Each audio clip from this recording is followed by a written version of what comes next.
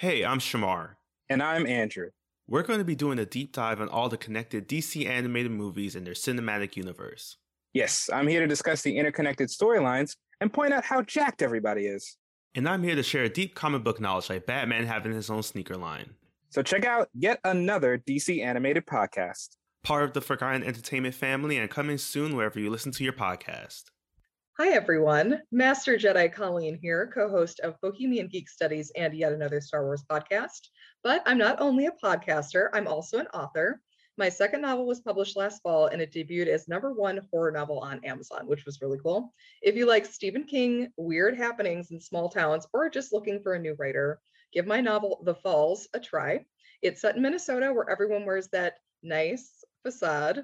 Nothing is ever what it seems. Find The Falls by Colleen McMillan on Amazon and the Between the Lines publishing website. Ladies and gentlemen, please notice that exits are conveniently located at the front and rear of this auditorium. When leaving the theater, we suggest that the exit at the front of the auditorium will allow you easier access to the parking areas. Thank you. I was gonna say, like, the whole point of Star Wars is to get him to shoot those friggin' things to kill the Death Star. You're talking about the whole design of that movie. I'm a little. Things didn't go the way you thought. No, I'm just a little. Stallone's playing soccer? Yeah. What's going on? I'm watching this. I saw that at a very young age, and I didn't. You're coming at me hard. I'm not coming at you hard. Yeah, you are. I just don't believe her choices. Her choices are ridiculous. Give me an emotion. Hi, I'm Mike Butler. And I'm Mike Field. And you're listening to the Forgotten Cinema Podcast. Each episode, we highlight a film that, for a variety of reasons, was forgotten by audiences. Whether it be because a more popular movie was released at the same time, or the film simply didn't catch on with an audience in its initial run. We'll discuss what we love about the movie, or maybe don't love about it, but we'll always recommend you revisit it. You never know. You might find your own forgotten gem. If you enjoy our podcast, please feel free to rate, review, and subscribe. We're on Spotify, Apple Podcasts, Amazon, YouTube, wherever you're listening to this podcast right now. What's going on? How you doing? It's been a while. It has been a while. I mean, not to the listeners, though. Well, no, of course. I was going to explain that. We have not been recording for about a month now, right? It's been about a month. Yeah, so we are more than a month. Our famed 10-episode cushion is no more. But we will be endeavoring to increase that back to 10. We'll get back to that. But yeah, but we took the month off for a variety of reasons, holidays and whatnot, and personal stuff, the good stuff, all good stuff. I don't know. Was it good stuff? Well, I mean, I don't want to air people's business. So. It was all right. But yeah, so but we're back. But we've already been here for you. So exactly. So, yes. So what are we doing today, Butler? Oh, we are doing a movie that Do you not remember? No, we were talking about it. I had to get the year back up. We're doing a movie that I think a lot of people are going to say that's not forgotten, but they can stick it. We're going to tell you why it's forgotten. Ooh. Obviously. The 1989 film Glory by Edward Zwick. Right. Cue the James Horner music.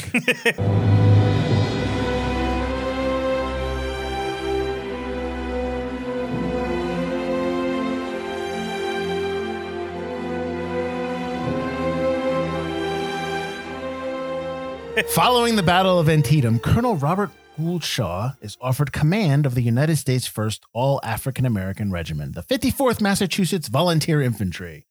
With Junior Officer Cabot Forbes, Shaw puts together a strong and proud unit, including the escaped slave Trip and the wise gravedigger John Rawlins. At first limited to menial manual tasks, the regiment fights to be placed in the heat of the battle. It's a decent synopsis. It's a pretty quick, but yeah. I don't think I would have focused on, I don't know. It was okay. It's a fine synopsis. So Glory has a runtime of 122 minutes. It's rated R, production budget of $18 million. It has 2 release dates. So it's a limited release date. This is when we say 1989, it's because it's a limited release date for Friday, December 15th, 1989.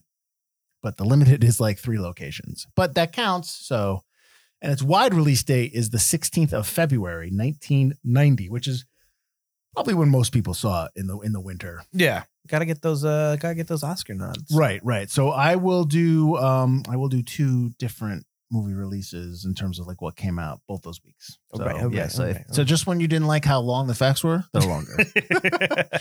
Opening weekend, I'm talking about the limited release. It did $63,000, which makes sense because, It's only theaters. 3 locations. It's wide release date. So that weekend it came out, the 16th, which is President's Day weekend. It did $2.6 million that weekend. But up to that point, from the limited release date in December to February, its theaters increased and increased and increased. So it wasn't like it just came out in 3 locations. Oh, and then went away. Okay, gotcha. Right. So up to that point in February, it had already made $16 million. So by the time this weekend's over, it got back at least its production budget. Its domestic and worldwide are the same, so I don't believe it got a big international release. It finished off at about $26.9 million.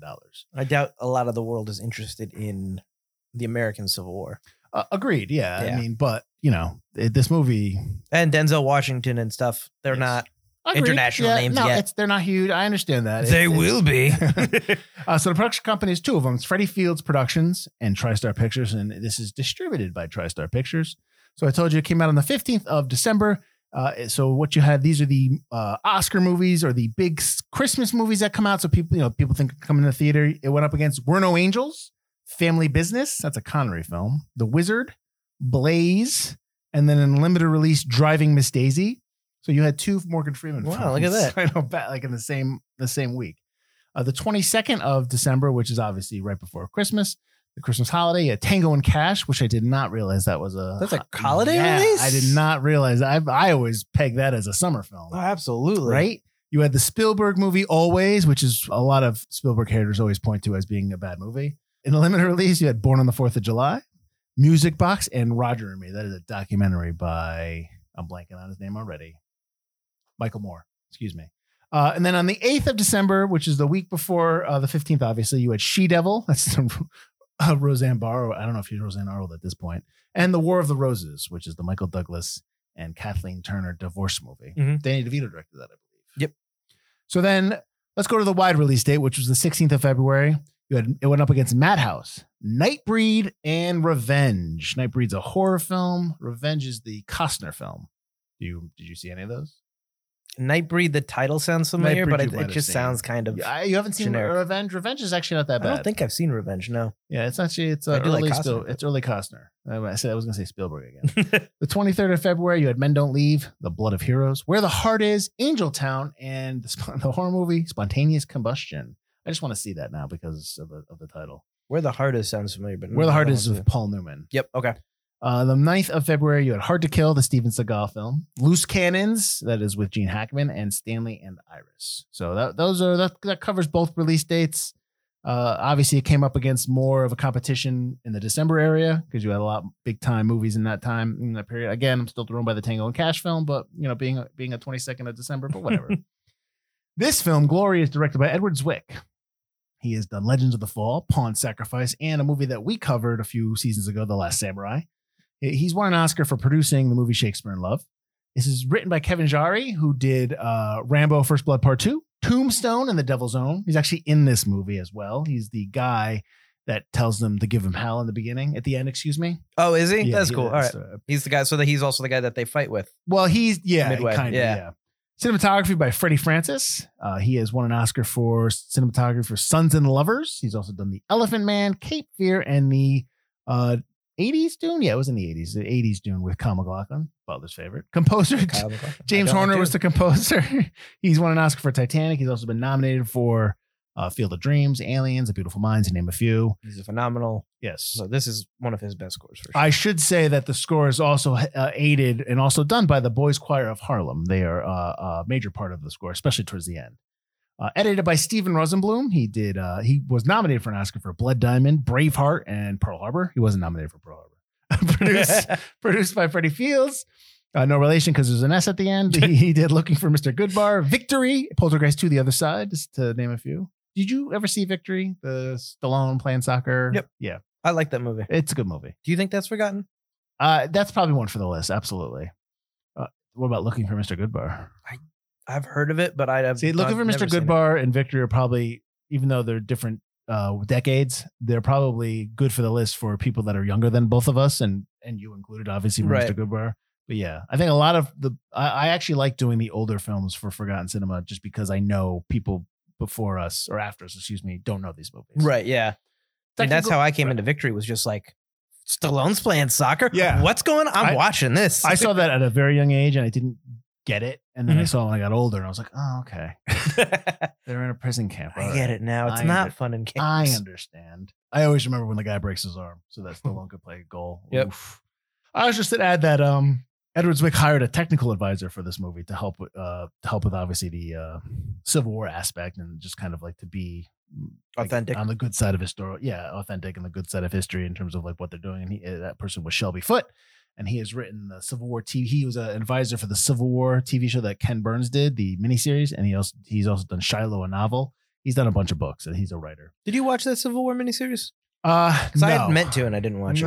No, I never really, not a huge doc guy. But I do watch a few. I mean, would I go back? I should. I probably should watch it. I mean, but I don't know. I'm more of a fictional narrative person, I guess. I don't know. But I do like some docs.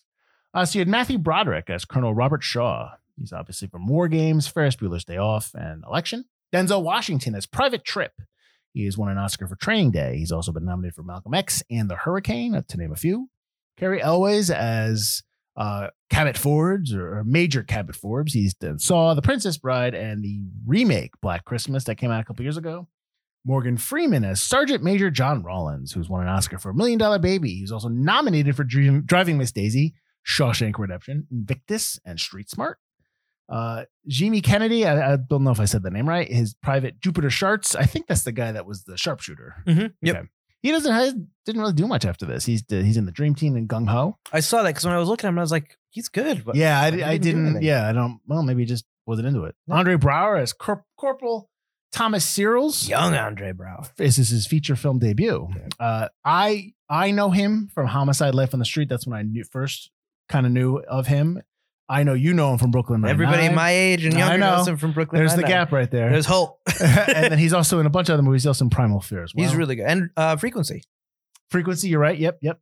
John Finn as Sergeant Major Mulcahy from The Pelican Brief. Catch Me If You Can and Blown Away. He is a character actor, so you would recognize him in other stuff. He's probably been in a ton of like TV shows and episodes. He's played a lot of Irish guys I saw. He's probably Irish. No, he's not. Finn? Yeah, he's from New York. Oh, maybe he's got the accent now. He does a pretty good job. So when I saw that, I was like, oh, damn. There you go. Bob Gunn as General Charles Harker. He's from Shawshank Redemption, the warden, if you will. He's also in Ace Ventura: When Nature Calls, the bad guy. And obviously the ever popular movie Bats. Cliff DeYoung as Colonel James Montgomery from The Craft. He plays the father of Nev Campbell's character in The Craft. He's also in FX and The Hunger. J.O. Sanders as General George Strong. He comes in the end when the 54th volunteer. He's the one that's telling them how they're going to do everything. He's in The Edge of Darkness, The Day After Tomorrow, and Kiss the Girls. And then I've got a couple people here that are, I don't know if you've noticed them in there. Bill Nunn was in this movie. I don't know if you saw him. He was one of the people, probably members of the 54th. Do the Right Thing in New Jack City. I didn't find him. Notice him. Mark Margolis, who plays the 10th, that unit that is they first fight with, is from Connecticut. It's the 10th Connecticut.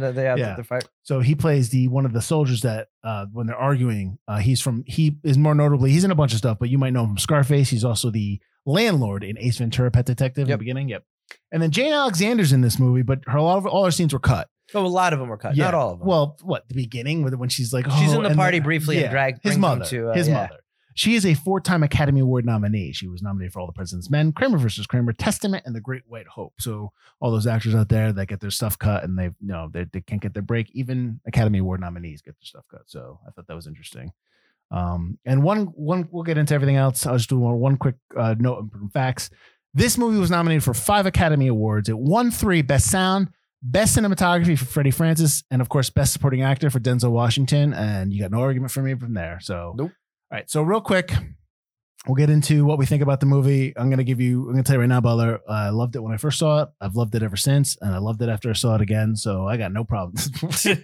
But I'm curious in terms of where you'd like to start off with this film, what you want to talk about. Performance, score, let's talk about the score, I guess, because that's where we started talking before.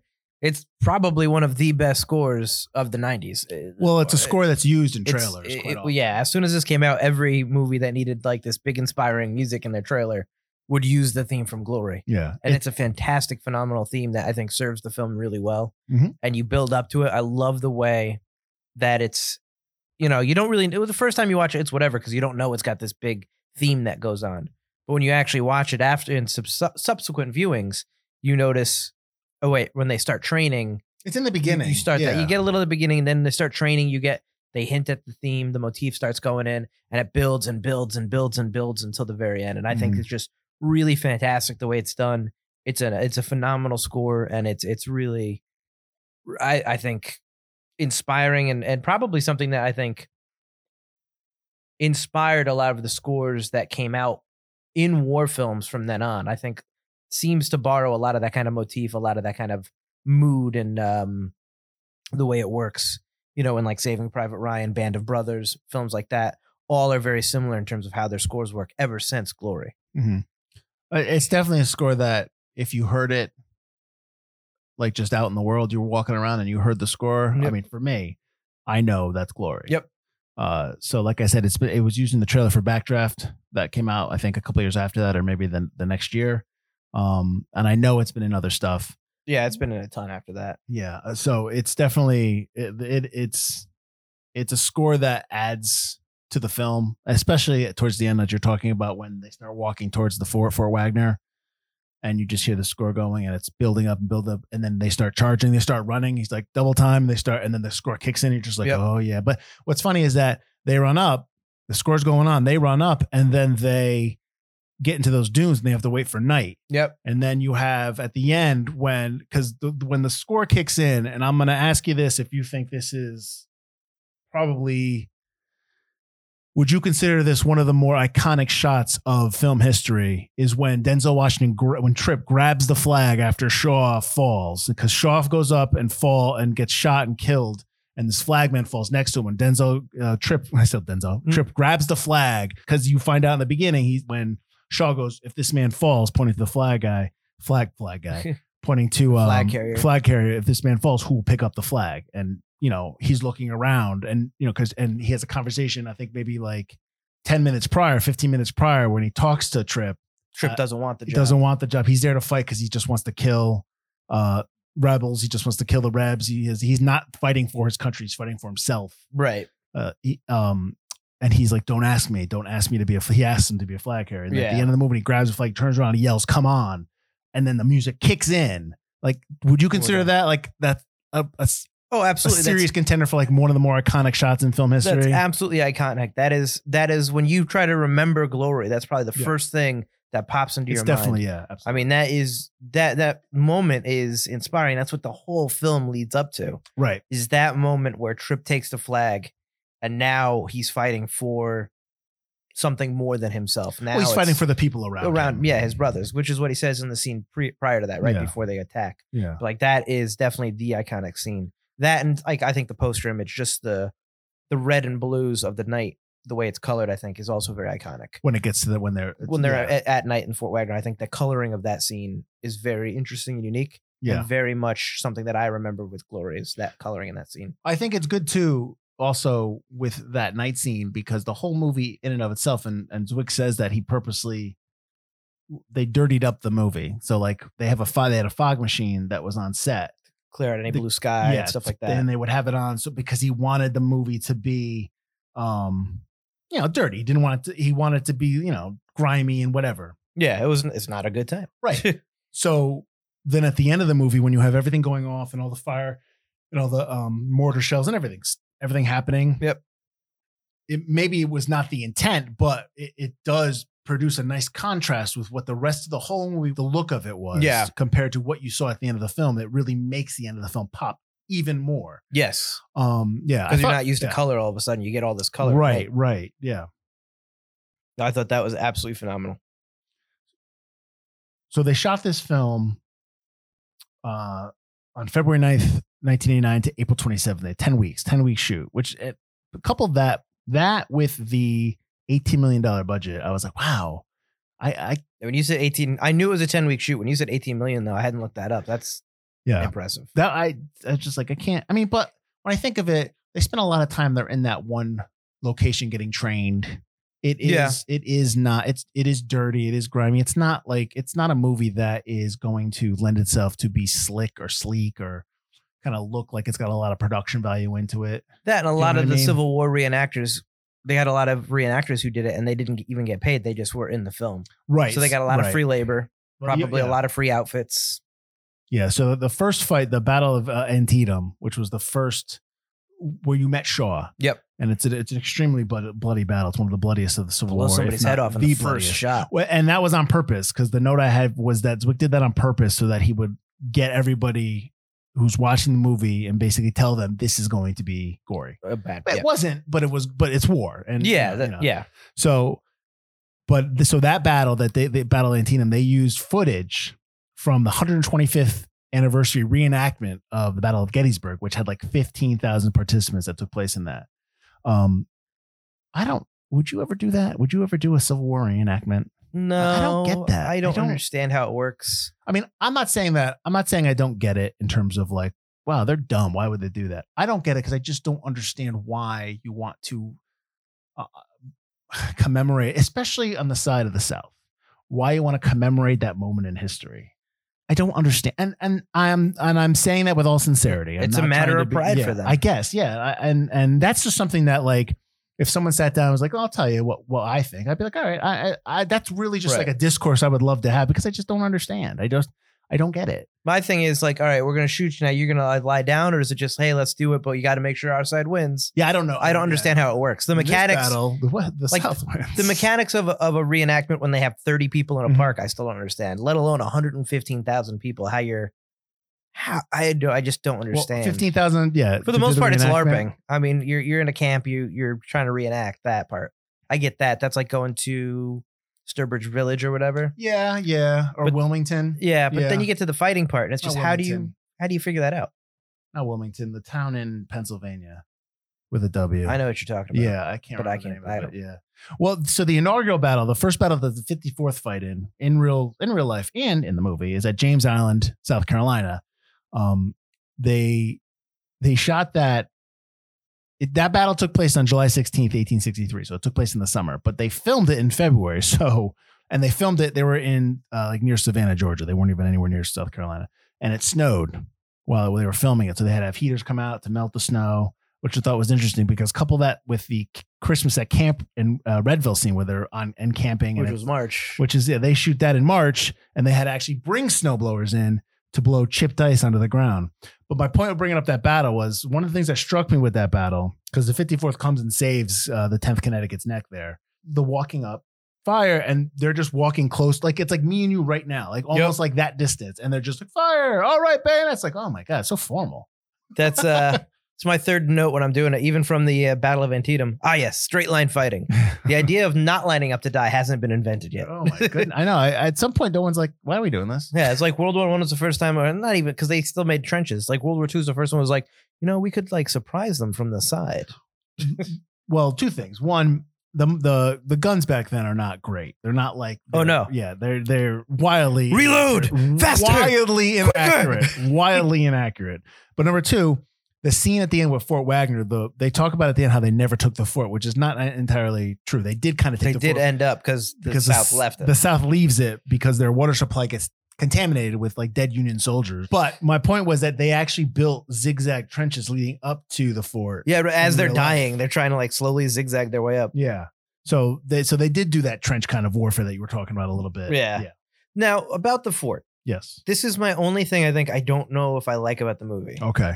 That it's almost certainly a miniature, and it really looks like a miniature. Really? You thought so? I did not. In the wide shots? In the wide shots during the day, when they're showing the mortar shells going off of it, and then they switch to that side shot, I just it looked like an old Godzilla miniature. I wasn't a big fan of it. I don't think it was a miniature, though. I think the wide shots on the daytime beach might have been. Maybe. I don't know. I didn't notice. I wasn't a big fan. Okay. Well, the fort's not there anymore. Erosion has ruined the I guess fort. it's underwater now. Yeah. Yeah. So the tides are rising. Oh, I live on the beach. Do you know some of the Civil War reenactors who took part in the film did it for no pay? They volunteered and did it for no pay. Are you kidding me? Because I mentioned that already. No. But I'm sorry. They did it for free. I thought you were talking about. I apologize. I thought you were talking about the Gettysburg people, because that's their own thing. Oh no, I'm sure they also didn't get paid. Okay, but yeah, then I don't. But yeah, to that point, I don't. That's not crazy to me. That's crazy because to they me. love to reenact. Yeah, but So it's like you want to but- reenact where you're going to have a huge audience? Come They're on. probably like, But yeah. Did you think people watching that movie were like the big takeaway? They were like, I want to be a reenactor. No, but I think the big takeaway for the reenactors were, this is cool. Now I'm in a movie. I'm in a movie. I'm on the wrong side, but I'm in a movie. Well, some of them were Union soldiers doing it. On the wrong side. I will say this. It wasn't just a miniature I didn't like. I wasn't a big fan of Broderick's affected fancy voice. Well, It did seem forced. Well, at times. let's talk about the performances. One of my notes about Broderick was that I liked him in the movie, but I don't love him. But Mhm. here's the thing: he's coming from a wealthy family. Oh, an I elite understand family in that. Boston. That's how he's going to talk. That's how he's going to. I mean, that's not. I mean, do you really want something where there's a shift in the way he speaks? Because there's a good stuff in the movie when he's talking to Forbes about you can't like when their friend that they had growing up, which was Andre Tom, you Braugher's can't talk to character. the unenlisted men. I Right, get that. Yeah. It's not that I don't like his performance. I think he gets a lot of flack for his performance in this, which I don't think is deserved. But the affected voice, I'm not a big fan of because it just seems to kind of come in and out. It seems like he's trying real hard to do that voice, which maybe affects his I performance think that's slightly. his voice, though. He doesn't have to do an accent. He has to do I don't want to say elite accent, but like talk like proper. He Like, you know what I talks mean? proper, but then he Yeah. talks like this, but then it drops. So he then he really tries to do it though. Okay, well, let me ask you this. Is the difference in his accent or the way he speaks, does that change over the course of the movie or is it back and forth? It seems back and forth. Does it? Okay. Yeah. Even at the end when he's speaking to Trip or at the end when he's getting in front of his men to charge? He definitely has moments where he doesn't use it, which is more conversational, Mhm. which is fine. But when he does use it, it's definitely like he's not used to it, which a person in his stature would be used to it. Okay. It just sounds like Broderick's like, I got to make sure I sound like this. Whereas Carrie Elways as Cabot Forbes doesn't have as heightened of an affected accent, Right. but he does still use a heightened voice or way of speaking, but it doesn't seem as forced when he does it. Well, he seems like somebody who just has a good time and he's joining up because his friend joined up. Like you joined up the fight because that's what everyone else does. But he's somebody who would just rather be like, like my note is that even in Civil War times, Carrie Elways is still a cad. Like that's that's for the sure, kind yeah. of character he is. So it doesn't get at no point do I just towards the end of his character, because he's always just kind of like, hey, I'm here. And then he gets yelled at one time by Shaw. And then Shaw basically tells him that you need to, what was the thing when he tells him he's got to hit him or strike him or something. It just seems his Forbes character changes a little bit to understand that this is what they're doing is serious. Do you know what I sure. mean? Yeah. That Shaw is training them for battle. Yeah. And Forbes is just like, these men will never see battle. And That's yeah. it's just, See, that was the thing too that I wanted to know if you thought that if they never saw battle, like would Forbes have been okay with that? Like Shaw's always the one pushing to fight. Forbes absolutely have been Yeah. right. They actually cut a scene toward the end of the movie where Forbes goes into Shaw's tent and tells him he doesn't want to charge the fort because Yeah. he doesn't want to die. He thinks he's going to die. Yeah. Which absolutely makes sense. I don't think Forbes wants to hang out. Yeah. He wants to chill with Tom, which he's not allowed to do. He's not allowed to talk to Tom. He just wants to hang out in the camp. He's okay being away from the action. I think at the beginning of the film, we see that Shaw is very affected with clearly PTSD from his experience at Antietam. Yeah. And I think, but And we that also one little see scar on his neck that they keep showing. Yeah. All right, we get it. He's got a scar. Ooh, Oh god, it's so tough. ow. That guy got his head blown off. Well, I think that's shown when he's in the hospital and Yeah. they're repairing. Oh, that doesn't hurt, does it? And he's listening to the guy get his leg cut off. You know what? Not to cut you off on your point. We'll get to it. I thought that scene was really good because what I liked about the scene was there's no music. Mhm. It was just matter of fact, and he's just in there, and the person's dressing his wound, and they're having a conversation, and he has to watch this guy plead for them to stop cutting his leg off. I was like, oh, that's terrible. I thought that scene was really done well. But go ahead to your point. I apologize. Well, I think that's fine.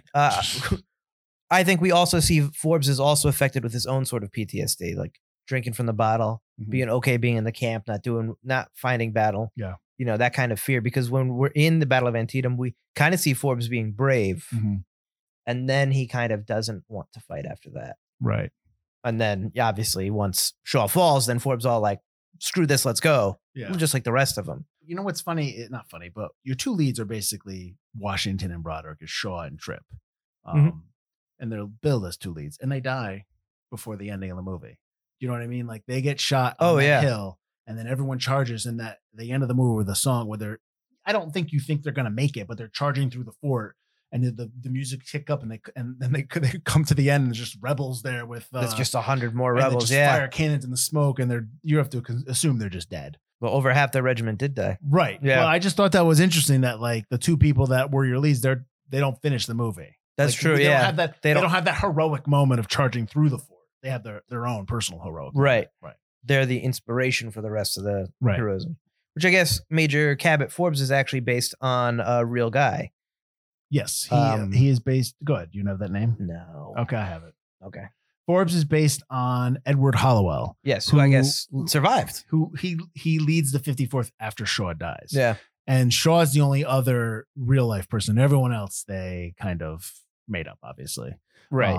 This or movie, their amalgamations of. Right. Yeah. This movie is based on a couple things. It's based on two books: Lay the Laurel by Lincoln Kirstein, and that was from 1973, and then One Gallant Rush by Peter Burchard from 1965, and then the personal letters of Shaw. So all that stuff when Shaw is doing the voiceover. And I know we talk about how we hate voiceover, but I'm okay because these are directly pulled from his letters. I did like that. At first, my very first note in the movie is actually tell me you're a true story without saying you're a true story. Is that when it pops up with the letters of Robert Shaw? I'm like, but then he's like talking. I'm like, this is too preachy. And then I found out the actual letters are real. And I'm like, oh shit. Yeah. Because usually you get these characters that are like, Shaw led this regiment and believed in abolition and all this kind of stuff. And then you actually read the actual facts on. Actually, Shaw was a racist piece of crap who actually earned 5 times more money for leading. And it's just like, well, that sucks. But in this case, like Shaw actually was this person and those letters are real, which is nice to actually hear that the good person and like the hero in history is actually, not a dirtbag. All right. So they march down there and they get under the Bob Gunton's character, General Harker. Mm-hmm. They take the 54th and they're under him now, and he has to follow Colonel James Montgomery, and Montgomery is the one that leads the contraband soldiers because he's got a higher rank than right. Shaw. So these are the soldiers that were freed slaves. That I guess it was Montgomery's idea that they band them together and then they would go and help them fight. They're not technically soldiers; they're more of like they're a militia. Yeah. But so when they walk into that town and they're like burn the town down and they're basically just looting. They're looting the town. Yep. And they're just burning everything down. They don't care.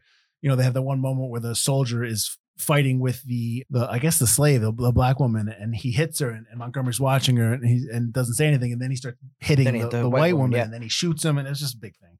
But in that when Montgomery, they walk up to the thing, Montgomery's line is secession has got to be swept away by the hand of God, like the Jews of old. It's like that is actually pulled from Shaw's letters, which I thought was fantastic that they used that line. And then, but when he said it, I'm just like, oh God. It's super apparent that he's going to be your bad racist general, like right when he appears. Everyone's all well dressed and proper, but like the rest of them are all like blah blah blah, and then they see their racism come so casually. I get that. Yeah. But then when you see, and then here's Montgomery, and he's got wild hair, and he's like not combed over. Oh, it's just like saw him. I know dirtbag. I get what's going to happen he's from here. Kentucky. He said he's from Kentucky. And he even owned a makes few slaves. He even owned a few myself. You know that. But even like when they're marching, and then you've got some of the Union soldiers making cracks, dropping the N-word like crazy, stuff like that. That's it's. That I want to go back to that scene when they're looting, because they kept showing Shaw's reaction to everything, right? And they never really they went to like Rollins a little bit, which is Morgan Freeman's character. I don't even remember if they went to Trip too much. They go to Trip just stands it. They do a lot of Rollins and Tom are basically who they focus on, but they don't. They're just standing there. I think that's the point. That's what I'm asking you. They're good soldiers. Yeah, they're doing exactly what they're supposed to do. But there's no emotional reaction to what's happening. Well, I don't think so. Under the surface, I think there's a little bit. I'm asking. But yeah. I'm asking you. Like, do you think that was on purpose? No, absolutely. They're disciplined. That's the whole thing. Is that they've become soldiers. Mm-hmm. They've become a unit of actual, Union soldiers, and the rest of them are just even Montgomery. They're just animals. Mm-hmm. Abusing the situation, whereas these guys are trying to fight for a cause, and that's where that kind of contrast is right there. It's like, yes, that militia will never be able to fight or allowed to fight. That's never going to happen. But the 54th, those are just soldiers. Those guys are guys willing to do what needs to be done and are disciplined and ready to follow orders. Yeah. But I do like that Shaw is able to use that to his advantage to get the 54th into fighting. Well, he finds out that they're basically looting and stealing and sending it all up north. They're just down there to loot and pillage and to steal and pillage, plunder, and they're not fighting in any major battles. They're just keeping quote unquote the peace. Which is probably something that I'm not saying probably always happens. General, can I sit down? So and then he says they got proof of it. There's really no it's just basically one conversation. I've got proof. I want to fight. Sign me up. Yep. That's all they want. There's no investigation. There's no what's happening here. I'm okay with that because then it'll be a 2.5 hour movie. No, I get it because the movie is all about the 54th leading up to the end. 54th not proving themselves, but fighting, wanting to fight and getting to fight for the Union. No, so I understand that. I wanted to ask because we're going through some of the performances and I'm saving the best for last, but I wanted to ask you about Thomas and what did you think of his progression of boyhood friend of Shaw? Just kind of like that whole go ahead. What did you think of that? It's tough to watch Thomas. Yeah. But it pays off in the end. I think one of the best parts of it, you get a little bit of Tom, like you kind of go, oh shit, man, come on. When Charles talks to Forbes and says, we don't talk to unenlisted men. Right. Well, you meet them first time at the party. He's like, I heard you're going to run. They're all friends and they're buddy. He's all happy. Consider I'm your first recruit, that kind of thing. And then Shaw and Forbes you can't talk to the unenlisted men. And you're like, oh, Tom. But then it seems like Mulcahy is taking it hard on him that he's going to be like this. Oh, he's this racist piece of crap. He's just beating up Tom. But then Shaw pulls him aside, talks to him about it. And he's like, is your friend? You notice he's a boy? Let him grow up. Grow up together. He's like, let him grow up some more on his own. Yep. And he does. Great line. Tom needs that. Yeah. Tom's thinking it's all fun and games. He's going to be this guy. He's black and proud and stuff like that. But he doesn't know what it's like out in the real world. He's not tough. He's not ready to fight. He'll get killed if you don't treat him a little tougher. Well, he's educated and he gets a little bit of that blowback from Trip when they get into the tent at the beginning. And you just it's just a different experience that Thomas had than a lot of other people, a lot of other African Americans. Which is nice to have that character in there because you get that dichotomy going. You've got a little bit of a back and forth, which is good.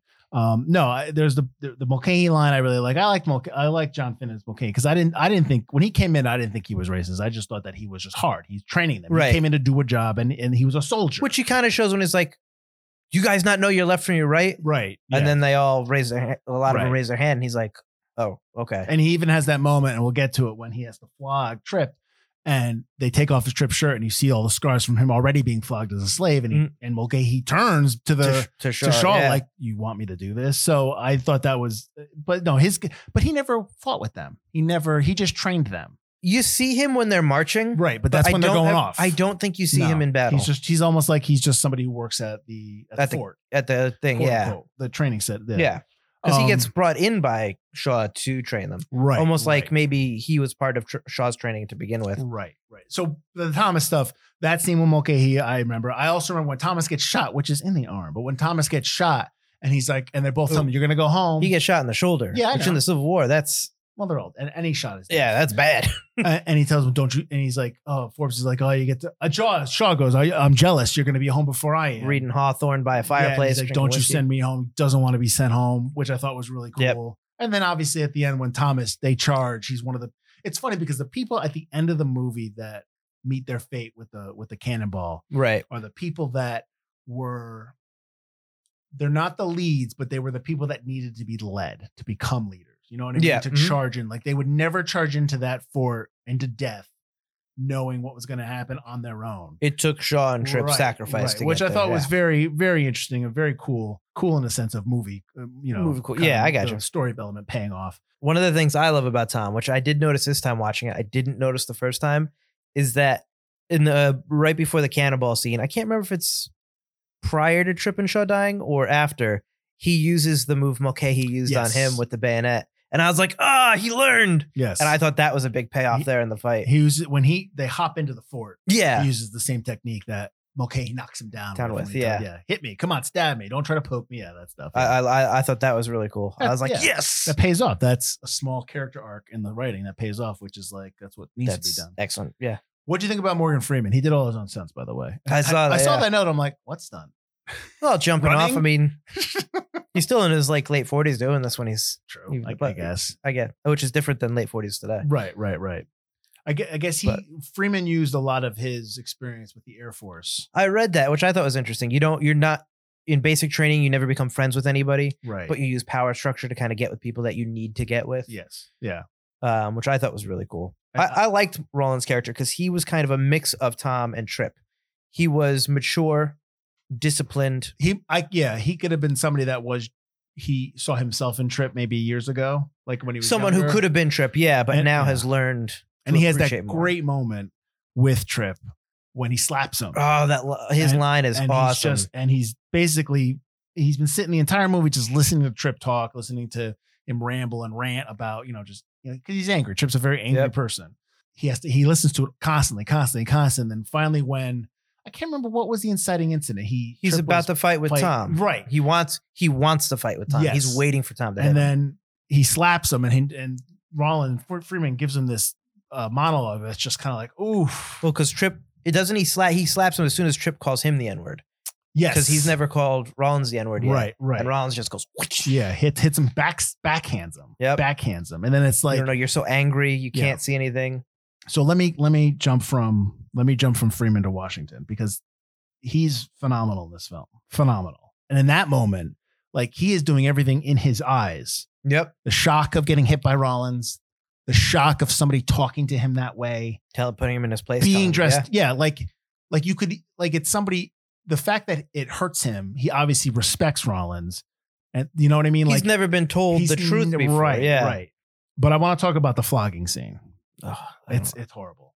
He goes off to get shoes, and because he talks about how, like, oh, they've got shoes, they'll feed me, and they catch him. They think he's deserting, but he goes off to get shoes, and then you find out later, after he was flogged, that because that's the punishment for trying to desertion, that we need shoes, and then at least a Shaw going to get shoes, at least to a good moment. Right. But it's funny because they never really rectify that with Shaw, and Trip never have like this moment where there's a reconciliation of that flogging decision, but I don't care. Because I don't think you want.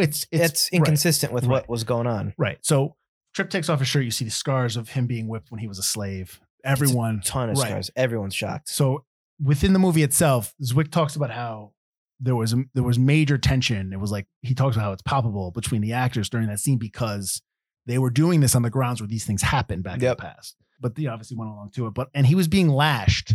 I don't know if you saw this note, with a special whip. It won't create lashes, but it still hurts. It won't cut his back, but it stings you. But he was being hit. Yeah. And so they're hitting him. And before Zwick stops, before he's going to say cut, he hesitates to say cut before the last lash. And that's when you get Washington with a tear down his cheek. Yep. So thank God he did not say cut, because you would not have that moment. Because that moment is just like, there's a lot of stuff going on in there. Right. Yeah. Yeah. That whole thing is tough to watch. We talk about, of course, as it should be. It shouldn't be. It should be tough to watch. You get the same reaction that everyone, when he takes off his shirt, you have the same reaction. You have the same reaction as Forbes. Yeah. Basically, do we have to do that? Is this really the punishment we have to do? Right. With them? Right.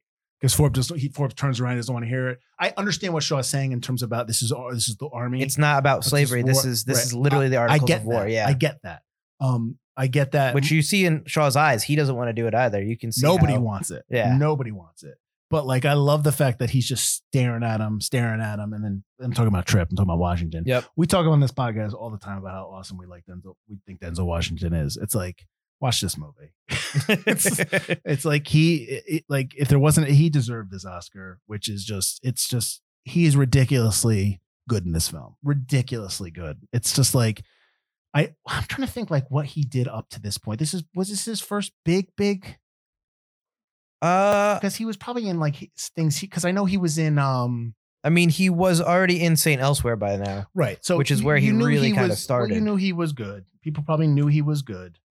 But no, this is his first breakout movie role. Yeah, but like when you're watching this movie, it's hard to not sit there and be like, holy, because he does this movie, and then I want to say that Malcolm X is. He does Malcolm X a couple years later. Is 91? 92. 92. So yeah. Yeah. He has a few smaller films, and then he's Malcolm X. Yeah. He's phenomenal in this film. And it's like, I can't get enough of how really good he is in this movie. And I just thought the whole movie's fantastic. But I would imagine, I'm sure everyone listening to this has seen this film. But if you have not seen this film in maybe 20 years, 15 years, it's been a while. It still holds up. without a doubt, go back and watch this movie. It is so good. It is so good. But anyways, I wanted to get through all the performances, and I wanted to say Washington for last because I knew it was just going to be me going, oh my God, he's amazing. Which it was. I did not disappoint. He's really good. All the characters are really well done. They're all kind of slice of life. Everyone's a little different from Jimmy Kennedy's character of Sharts and his stutter. And like, he's a little naive. Tom, who's naive in a different way because he's just brought up a learned man, a free man in Boston who thinks his life's so great, but he's kind of never been out in the world to see what it's actually like, what the rest of the world would treat a black man. Rollins, kind of the wizened Trip. And then even Forbes. I really like Forbes' character because you get the sense at the beginning that Forbes might be a racist when he talks about colored soldiers. Who would have thought? Like, well, I get the sense like maybe it wasn't as meaningful to him in the beginning, right? And then it became meaningful to him because, you know what I mean? I think it quickly became meaningful for him. Yeah, as soon as he sees how the actor or the actress, the other performers are. Well, he's friends with Thomas, just like Shaw's character is. Sure. So I mean, I would think that he has that same affinity. Yeah, but sometimes you see in films you get like that take place back then. Yeah, you know, you get that one, you know, black character that they were friends with growing up or whatever, but then how they treat the rest of the world and like they see him. But with Forbes, you kind of get the sense that it's not like that. He sees how much it means to all these people. According to Edward Zwick, that Broderick and Elwes didn't get along. I saw that. This is Broderick when he was still young. He was a little bit of I mean, nobody thinks of it now like that, but he was a little bit more like a wild child back then. Really? Ferris Bueller? Not like a wild child, but, you know, he had like a streak of stuff, right? Where people didn't get along with him. He was a little hard to deal with. I don't know. I never, maybe. I mean, thought I'd heard really? That. Like, because he was just kind of like out of control? Not out of control, but like he thought he was the best. Well, I get that. Something like that. Like a wild child was. Maybe it's just two alpha males kind of thing, you know? But like, honestly, them not getting along is probably good for the movie because they don't really get along in the movie. Yeah. So they're friends, but then, all the scenes you get with them, they don't get along. Yeah. When we get those notes all the time about people not getting along. But I get a couple of the notes I wanted to talk about was that Broderick claimed that he didn't have to act during the battle scenes because he was scared of all the explosions they were igniting lycopodium powder was used to simulate shell bursts during the scenes, and it just basically this thing ignites instantly and puffs into a naked flame. So it's like just they were using some good stuff here. Yeah, the whole time they're running in the thing, you could see. Well, Broderick's got his sword up in the air. You can see him like trying to make sure his footing's okay, running on the beach, which I get because everyone behind you, even if it's rubber, has a rifle with a bayonet on it. Yeah. It's like everything's gonna poke you in the eye. So let's say that this movie is made now. Do you think that it's all CGI? It's all CG. That's so just not tangible when you're watching a movie. You're just kind of like, It's all like that copy and paste. Yeah. There's like maybe Sean Forbes, 8 black actors, and then those same, maybe the back 4 of those black actors who aren't your mains are then copy and pasted. In different when they positions. were running on the beach, when he walks through them as he kicks off his horse and Shaw walks through. Which actually happened, by the way. Yes. Shaw did actually leave his horse knowing that he was probably going to die. Yeah. Left his horse thrown on the beach. And he walks through the 54th to lead them. Like there's like at least 250 people there. Oh, there's a ton of extras. Yeah. It's more meaningful when there are actual people there than when everything's a far out shot and you can't, which we mentioned when we watched Last Samurai. Yeah. Even though you can tell a couple of the actors aren't really touching each other when they're battling, it means more to see all these people. It's more impressive. Well, yeah. Think of like Braveheart. Think of a movie like Braveheart and all the people that were there. See, it's not like when for me, when I bring that stuff up, it's not me saying I'm an old man. I wish they would do it back how they used to do it better back in the day. It's not that. I've seen how they used to do it and I see how they do it now. And I got to tell you, I prefer how they used to do it. I mean, I don't mind CG, but when it's used to replace something that it kind of adds a little bit more of a phoniness to your film, like I don't like this movie. This is Civil War. I don't need it to look like Avengers Endgame. You know what I mean? I don't need that kind of fakeness. I want it to be, and I'm not saying no one has done this. I'm just saying I don't want that. I want that. If somebody comes out, and I'm sure they will make Civil War movies still again. When one comes out, I hope they don't go CG mostly. I hope it is, people. There are still things in that CG can't really replace and can't really do. I will say that there is some CG in the scene in like 1917 when he's running and everybody's charging out of the trench. Yeah. Some of that is CG. but it's Yeah. well done because you're still close up on an actor. You're talking about the end. At the end when he does Yeah. that one long run. Well, you see that scene in the movie. What they show you, they show that like how it was done. The no, behind the yeah, scenes. yeah. And some of it's CG. They have a couple actors and they copy and paste, but it's well done because it's close up. But there's so many times in battle scenes now where they try to fake the close. They don't do close ups because they're afraid of the digital actors. And if everything's going to be a far out shot, you don't get that visceralness of being in the battle that you get in Glory, that you get in Last Samurai, that you get in Saving Private Ryan. Being in the mix, even if you can tell a couple of background actors or whatever, or a couple of the rifles do, fall and flutter like rubber, which I noticed in Glory a couple times. It's still kill people, man. Yeah, it's still a better, more visceral kind of way to witness this battle, and makes you kind of like feel it more. Would you say that this is the best Civil War film ever made? How many other ones? I mean, Cold Mountain, which isn't really, it's him running away from war. It's the only one I can remember. When I put Civil War movies into Google, I get Captain America Civil War. Go away. It's better than, it's Glory is better than Captain America. Then I get Civil Little War. Women. I mean, are you kidding me? I said, I guess a lot war, of them. war movie. Now, I mean, a lot of Civil War films are about They're not the war adjacent, itself. yeah. They're about specific, like Hateful Eight takes place during this like post Civil War. Yeah, the only thing I could think of, like I said, Cold Mountain showed a little bit of it, but it was him. Yeah, After he the deserts it. Beguiled is more about them capturing that guy and cutting Yeah, his the leg, one yeah. house. Yeah. Abraham Lincoln Vampire Hunter doesn't exist. It's not real. There's a couple of scenes that Gettysburg is in there. Yeah, I mean, like you got to think like the Red Badge of Courage, like that's like a old book. Yeah. Gettysburg that you talked about. Yep. There was what was the one that they did on TV where it was about the fort where they had all the soldiers, with like a concentration camp kind of thing. Oh. You go with an A, one of those. Yep. Yeah, Antebellum? No. that's No? I don't know. I don't know. We probably Dance with Wolves, but that's also kind of like in the. Yeah, That's post Civil War. You know, that's what I'm saying. Yeah. A lot of this stuff is post Civil War. There's a lot of post Civil War stuff. Yeah, Outlaw Josie Wales is post Civil War a lot of westerns are like that because everyone goes out west to make their money. to get away from what was going on. Yeah, no. So yes, by default, this has to be, but it Seriously, is because there still isn't- amazing. There isn't. Yeah. It's a tough subject matter. Oh, it absolutely. It's is. Americans killing Americans. It's absolutely tough. It's the can't- reasons for the fighting. It's You can't not do it. You can't ignore it. you can't ignore the fact that it's part of our history. Of course, It's a You terrible should- you part of should our ignore history that- anything, yeah. You You got to learn from it. I Yep. don't know why this is turning into a lesson. Do you think because I remember watching this. I don't think I watched it in school. I think I watched it either on video or because 1989, you would have been. But I'm wondering if they even show this. 13, Rated R, so they probably 14? can't. They can't show it in school. Well, funny you should say that. Go for They it. created a PG-rated version that cut out a lot of the violence and blood. That has a opening commentary by Denzel Washington, which I do kind of want to watch. I want to see if that's on YouTube. I should have. And then it's also got a introduction by Montel Williams.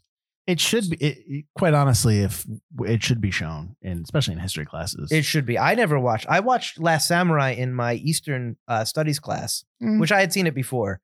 But I never saw Glory in school. I saw Glory because my parents had the VHS, and they're like, "You should watch this movie. It's really good." It is really good. Well, so why are we Yeah. saying it's forgotten then? 'Cause That- you did say you were gonna tell Tell people why it's forgotten. Unless you had more stuff to talk about. No, I mean, I talk about this movie all day. It's phenomenal, I but hear ya. I get you. I think that you look at Denzel Washington movies, and I Yeah. think this speaks to how good he is. He puts out an excellent movie every year. He just puts out so much good stuff, and this is so far down in his It's lexicon. Not, it's not a lead. It's also not a lead. It's not- It's not a. It's not his movie, Yeah. necessarily. Yeah. I think no one's going looking for Matthew Broderick stars, which I think hurts it. And I think, although Glory is phenomenal, I think war movies after Glory also started to get very good. And I think you have stuff like Saving Private Ryan. I think there's like the HBO miniseries Band of Brothers, where war movies have kind of gotten better and become also bigger as well. While World War II is no war is romantic or glorified, but World War II films, there is a definite romanticism to them. Oh, sure. And in a terms dearth of of them. stories. There's so many. And there's so many because there's so many different angles to do. I think what World you War II is said- also easy because you have a you good guy have- and a bad guy. Right. You have evil and the good. It's Absolutely. the easiest war to It cover. is because you have clear and defined, who's good and who's bad. The Civil War is, like we talked about already, is very difficult to do but I would think that while it's difficult subject matter, I would think that also adds to a lot of makes drama. it juicier. Yeah, absolutely. Absolutely. But I think that also hurts it because everyone's looking and interested in World War II. I don't think there's a lot of interest in the Civil War. And I think there's a lot of... It's also an older war. Yeah. It's 1800s. It's not like you can do even like Independence Day movies, Independence Day, no. Revolutionary War. Revolutionary War films, there's 1700s. Granted, probably gets more because it's about America. The founding of America. Yeah. So that's why, but everything happened in the War of Independence led to what you had in this film. So it's true. It's all connected. But maybe because it's an older film, I mean, what else would you think acting wise? The performances are all great. It's just, I think it's a lot of big stars who have gone off and done other big movies as well. Mm-hmm. I don't know. It definitely is forgotten. And I think a lot of people my age and younger have not watched Glory. Mm-hmm. I think the tough subject matter keeps it away from school. Even if there's a PG version. Right. It's not Zwick's in terms of like making it look dirty and making it look grimy, not wanting it to be blue skies. I mean, maybe that's why people... Yeah. Maybe it's just an older film. It's what, 30 years old? 30 years old. It deals with tough subject matter, not just of Civil War, but racism in general. Sure. You're dealing with, but that's all. But there's tons of movies that are like that now. But they're more modern. They're more modern. Yeah. This is more like deep seated, racism or bigotry that is almost like at the beginning of or the formation of the country and where it was. I mean, probably more people are modern day sensibilities. Probably want more modern day storytelling, something that they can relate to, in life now. So maybe right. But this is definitely a movie that but now I don't know about high school. I don't know if they're allowed to watch rated R films in school. But like as you said, they made a PG version. I would think that this would be a movie that if you were a history teacher, you would want to show. I've watched a couple of rated R movies in history classes. Yeah, and but that was sign years a ago. waiver. Yeah, that was years ago. You know what I mean? Too, like who knows what it's like now? Which is probably good. We shouldn't know. We're too old. Unless we're teachers. Yeah. No, I get it. I get that. I think it's just kind of older and forgotten and not. People should go back and watch this. And if you love film, you should go back and watch this. Oh, totally. This is in terms of not just subject matter, but in terms of filmmaking and in terms of storytelling. Like you said, everybody gets their own story arc. Yeah. Everyone gets a little rewarding moment, like Tom at the end with the bayonet. Mm-hmm. Rawlins, leading the charge and getting his sergeant's stripes. Tripp's whole thing. Everybody gets, something. Yeah. Although I guess a lot of Forbes stuff got cut for Carrie Elways. A lot of stuff got cut in terms of which she wasn't very happy about. Well, so it's not. But it happens. It's not. The film isn't about him. It's not about him. And I don't have the note here. But I don't know why I didn't write it down there, but I read it, was that one of the things that, obviously Zwick being very, being obviously a white man, being a man of Jewish faith, was a little bit hesitant to do this movie. Right. I saw that. Story. Yeah. So he didn't know if he was the right person to tell the story, but I guess he got a lot of feedback from, like Freeman, a lot of the other actors, basically, no, we trust you. Good to do it. Yeah. There was basically definitely a bond there. But they also they were cognizant of not making this a story where Shaw is the hero, where Shaw is the one that is the reason for why the 54th is the 54th, right? And why they're successful, and that was something that they had to work on, which they don't. And if you watch this, because I'm watching this through a 2022 lens, where I was trying to look for that, that white savior kind of thing, and it's in there a little bit, but it's not as prolific as some other things that you might watch. I don't have the quote, but it was Freeman who says, and I'm paraphrasing that, while you're cognizant that you don't want it to be that story, Shaw is a part of that story because of what he did for the 54th. Sure, yeah, absolutely. So you can't tell the story without Shaw. You just have to be careful not to be like, it's only because of Shaw, like that kind of. You can't present him as a shiny golden god kind of thing. Right. But he's part of the 54th story. Like this movie was first, I said it was written based on 2 books, but it was the screenwriters' inspiration was that there's the monument at the end of the movie, at the end credit, they show this plaque. Mm-hmm. It's this monument of Shaw, and he's marching on his horse, and you see the soldiers behind him. That is in Boston Common. That is it's the 54th Regiment Memorial, and you can go see it now. It's up there. Yep. He was there, and the writer saw it, and that kind of inspired him to tell the story. So it's history. That's the thing. It's you can't ignore it. You can't ignore that part of history. And I think they did a really good job. I obviously, because I've been talking glowingly about this film for the last however long we've been talking. So I definitely think this is a movie that should consistently get revisited.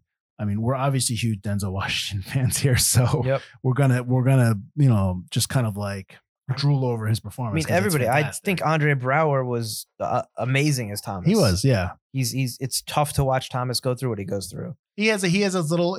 It's almost like his story arc is a subplot, is a sub arc, and it happens not in the background, but it's not really like he's not the focus. The focus is Tripp and Shaw, and even Rollins to some extent.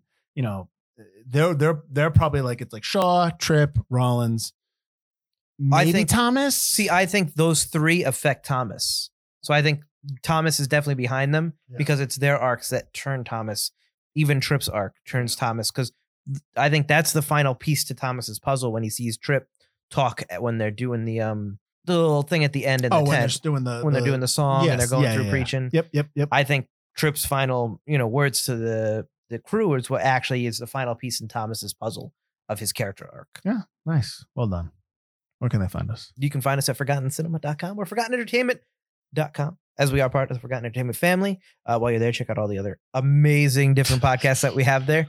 I only laugh because of his delivery, not because of You can also find us on Spotify. I've been told that YouTube is a very important place for podcasts now by my co-host. So go to YouTube, like, rate, subscribe, comment, all that good stuff. I'm all over that Good Pods now.